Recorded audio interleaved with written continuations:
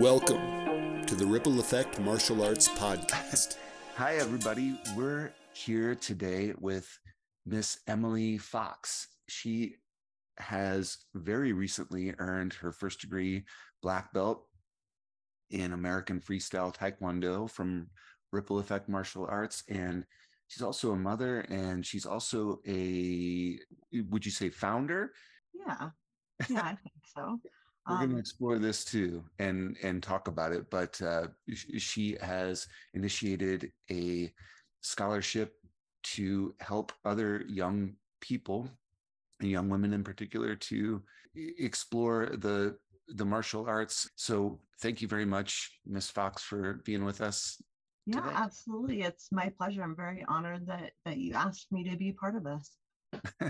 Well, let's start with what's your background in the martial arts? What brought you into it? Sure. So I'm a mother of two, and what initially brought me to Ripple Effect was finding them at a holiday. I believe it was a Halloween thing where we spun the wheel and won some free classes and a free uniform and got the kids involved. That was, I think, 2016. Quite a while we've been in the Ripple Effect system. Myself, I kind of sat on the sideline, as something for my kids to do, and was happy having him there and seeing the benefits in their life. And then in 2018, I had a couple of girlfriends that also had sons that were training.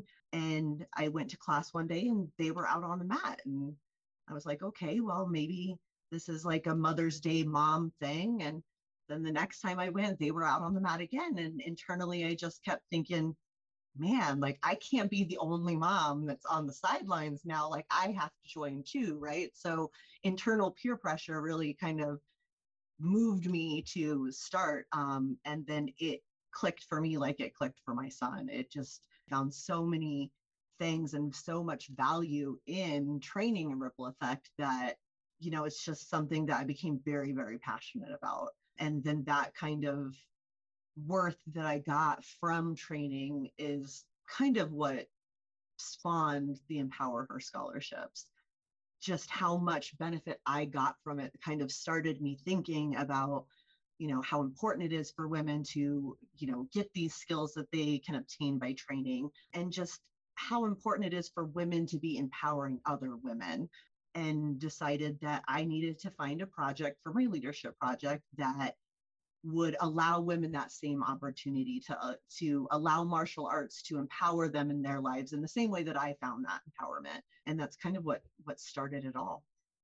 That's awesome. So for anybody listening that doesn't know, earning a black belt from the beginning takes about 4 years.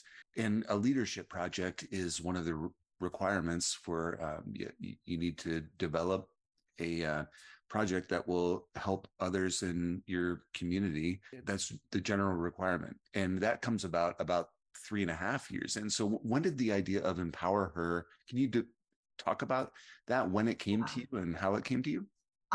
So the exact moment that it kind of, the spark hit was I think it was our second in-house intramural tournament after COVID. So it was still, you couldn't really have anybody with you. It was live streamed. And I performed a fan form that I had created on my own after coming back to train after tearing my ACL. So I had created this form as kind of my Rise of the Phoenix is what I originally titled it. My coming back from the ashes of this injury and coming back stronger. After I performed the form, Miss Hayes came and gave me some advice and said, this is really great, and here's some advice on how you can improve it going forward. And when I thanked her, she said specifically that she really loved being able to empower women in martial arts. And that just really struck a chord with me and really got me thinking about my own journey, how much it really meant to me, how much it meant to me to have all of these other women in the community supporting that journey. And I just decided I have to do something that has that type of an impact. I need to have a project that's going to inspire the next generation of female martial artists to get involved in the community and to be able to receive that empowerment from martial arts. What do you think the martial arts training imparts to women in particular? For me personally, I've identified really three key points that have meant the most to me in my personal journey that martial effects has afforded me. Self-esteem, right? Martial arts is a great way for women to feel empowered. That's where Empower Her came from. And it's a great way to feel capable of meeting challenges head on. You know, we all want to reach our full potential as people, right? And martial arts really has helped me develop a roadmap for both on and off the mats on how to get there, right? Another big one is self-awareness. It forces us, martial arts forces us to test ourselves, right? Test our abilities, test our what we're capable of physically and mentally. And many times we find out that we're so much more capable than what we gave ourselves credit for. Perseverance, determination, tenacity, these are all skills that we develop while we're training on the mats. But a lot of times we find out while we're training that we have these, you know, qualities all along the whole way. And a really big one for me, and one of the things that I'm passionate about is women's self-defense, right? Women are just simply at a higher risk of attack than men from both strangers and within close relationships. On average, 600 women are sexually assaulted every single day. And self-defense really starts with the mindset that you're worth defending. And that comes with that self-worth and that self-esteem, right? Once you feel like you're worth defending, then you find the strength in being able to do that. Self-awareness, self-esteem, and self-defense skills can really be the difference in a positive outcome in an attack situation and a negative one. So being able to empower women to find that quality and that mindset that they're worth defending and that they have this worth is really the biggest takeaway for me in martial arts. That is extremely articulate. The idea of awareness, self-awareness. I remember one of the first, this is years ago, but the first self-defense workshops that Master Macy taught, he said, someone's walking, you're walking down the street and someone's walking behind you and it feels in any way uncomfortable, you turn around and confront. And just say, hi, something like that. And that can be enough to, oh, well, if there's no problem, there's no problem. Hi. And somebody goes on. Right. And if there is a problem, that's a confrontation that is not aggressive, but makes a potential attacker know that you're aware of where they are. Of course, that awareness is definitely key in being able to, like you said, confront in that moment. A lot of times people aren't aware that they're giving off very uncomfortable vibes to the people around them. And it could be a very innocent situation where you're like, oh man, like I had no idea, I'm so sorry.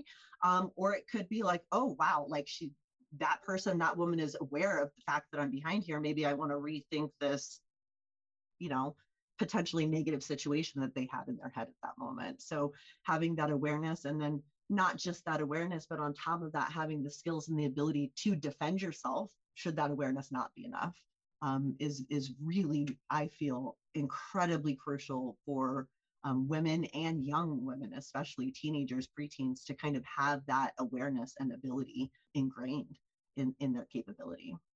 So let's talk about the ability side from white belt to black belt over the course of years. What do you feel like you've gained in ability, but strength, agility, things like that? Absolutely. Strength, agility, flexibility for sure. Balance is a big one. Being able to turn around to confront somebody and be in a situation and a stance that is empowering and that is well balanced in the case someone comes at you is huge. For the longest time, I thought I was the clumsiest person in the world, but training has really helped me be able to balance myself, not only physically, but mentally as well, to know that, how I stand and how I portray myself is just as important and empowering and as strong as having physical bulk and muscles to be intimidating as well. Yeah. Going from those initial white belt 10 push-ups, let's do 10 push-ups. And then getting to, 70 at red belt or something, and then getting to, all right, let's initiate 24-hour test with 100 push-ups, and we'll be doing that several times over. You think that more or less anyone could join up and achieve these kind of benefits? Absolutely. Myself starting, there was no way I ever envisioned myself even getting on the mats. Like I said, my son trained for 2 years before I even had the thought in my head to join him. And starting out, I was like, okay, this will be great. I'll have fun with the girls, but again, never envisioned getting all the way to black belt. Just didn't even thinking that I was capable of doing that physically. And the home at Ripple Effect, they're not so much as, you have to be strong, you have to do 100 push-ups, you have to do this. They want you to do the best that you can do and push those limits for yourself. And that's going to be different for everybody, right? Like myself is 40 years old. The amount of push-ups I'm capable in 60 seconds is far less than what my son at 11 is capable of doing. So being able to know yourself and know how to modify what you need to for your own body is key. But anybody of any physical age range or physicality could join the program and get just as much out of it. Because like I said, it's not all physical, right? A lot of it is the mental training that you get of knowing that you're worth defending, whether or not you think you're capable of doing it physically, defending yourself or not. Knowing that you're worth defending is one step ahead of where you could be, right? One step ahead of one more piece of knowledge, one more tool to add to the tool belt in that situation. Is just the knowledge of knowing that you're capable.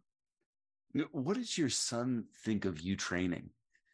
I would hope that he's proud of the training that I did.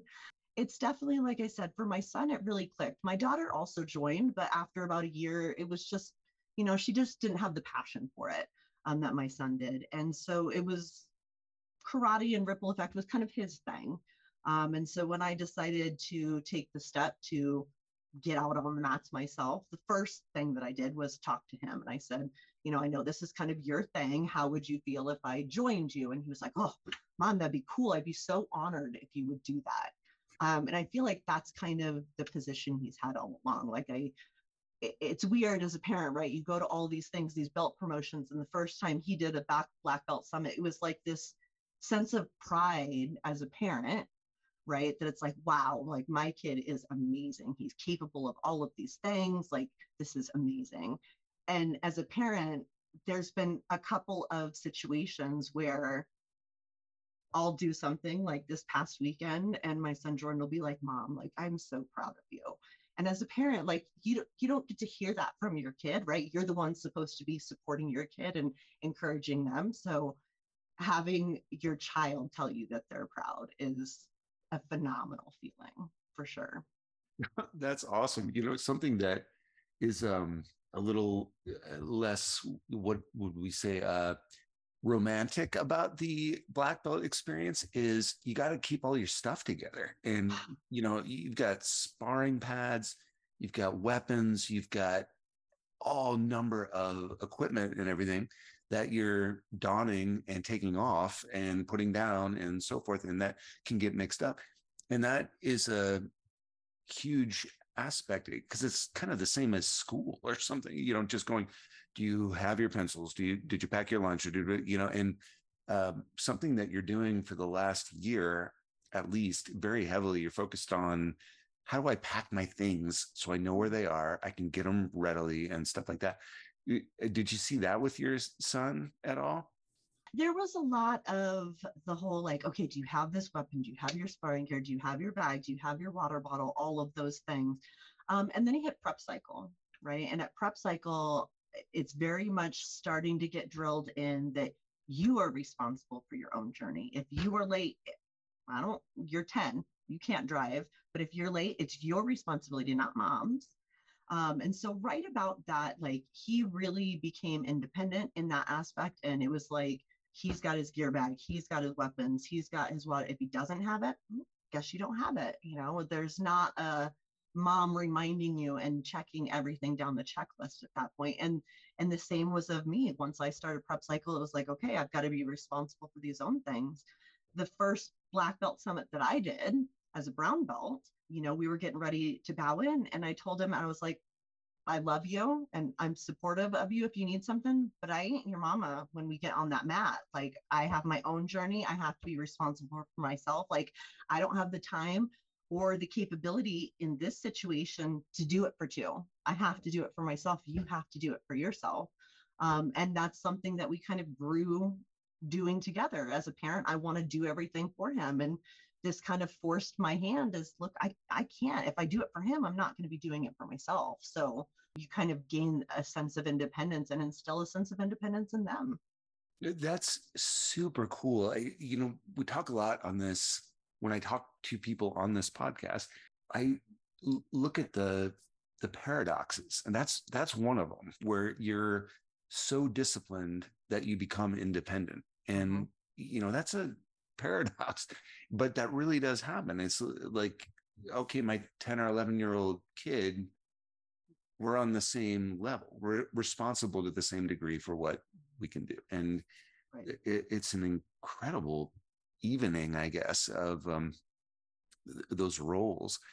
When it comes to the future, with Empower Her, can you just talk a little bit about how people can find out about that, or what you're doing with Empower Her? Absolutely. So like I said, Empower Her Scholarships kind of started as my leadership project. I had this idea to raise money, support the community that has supported me for years.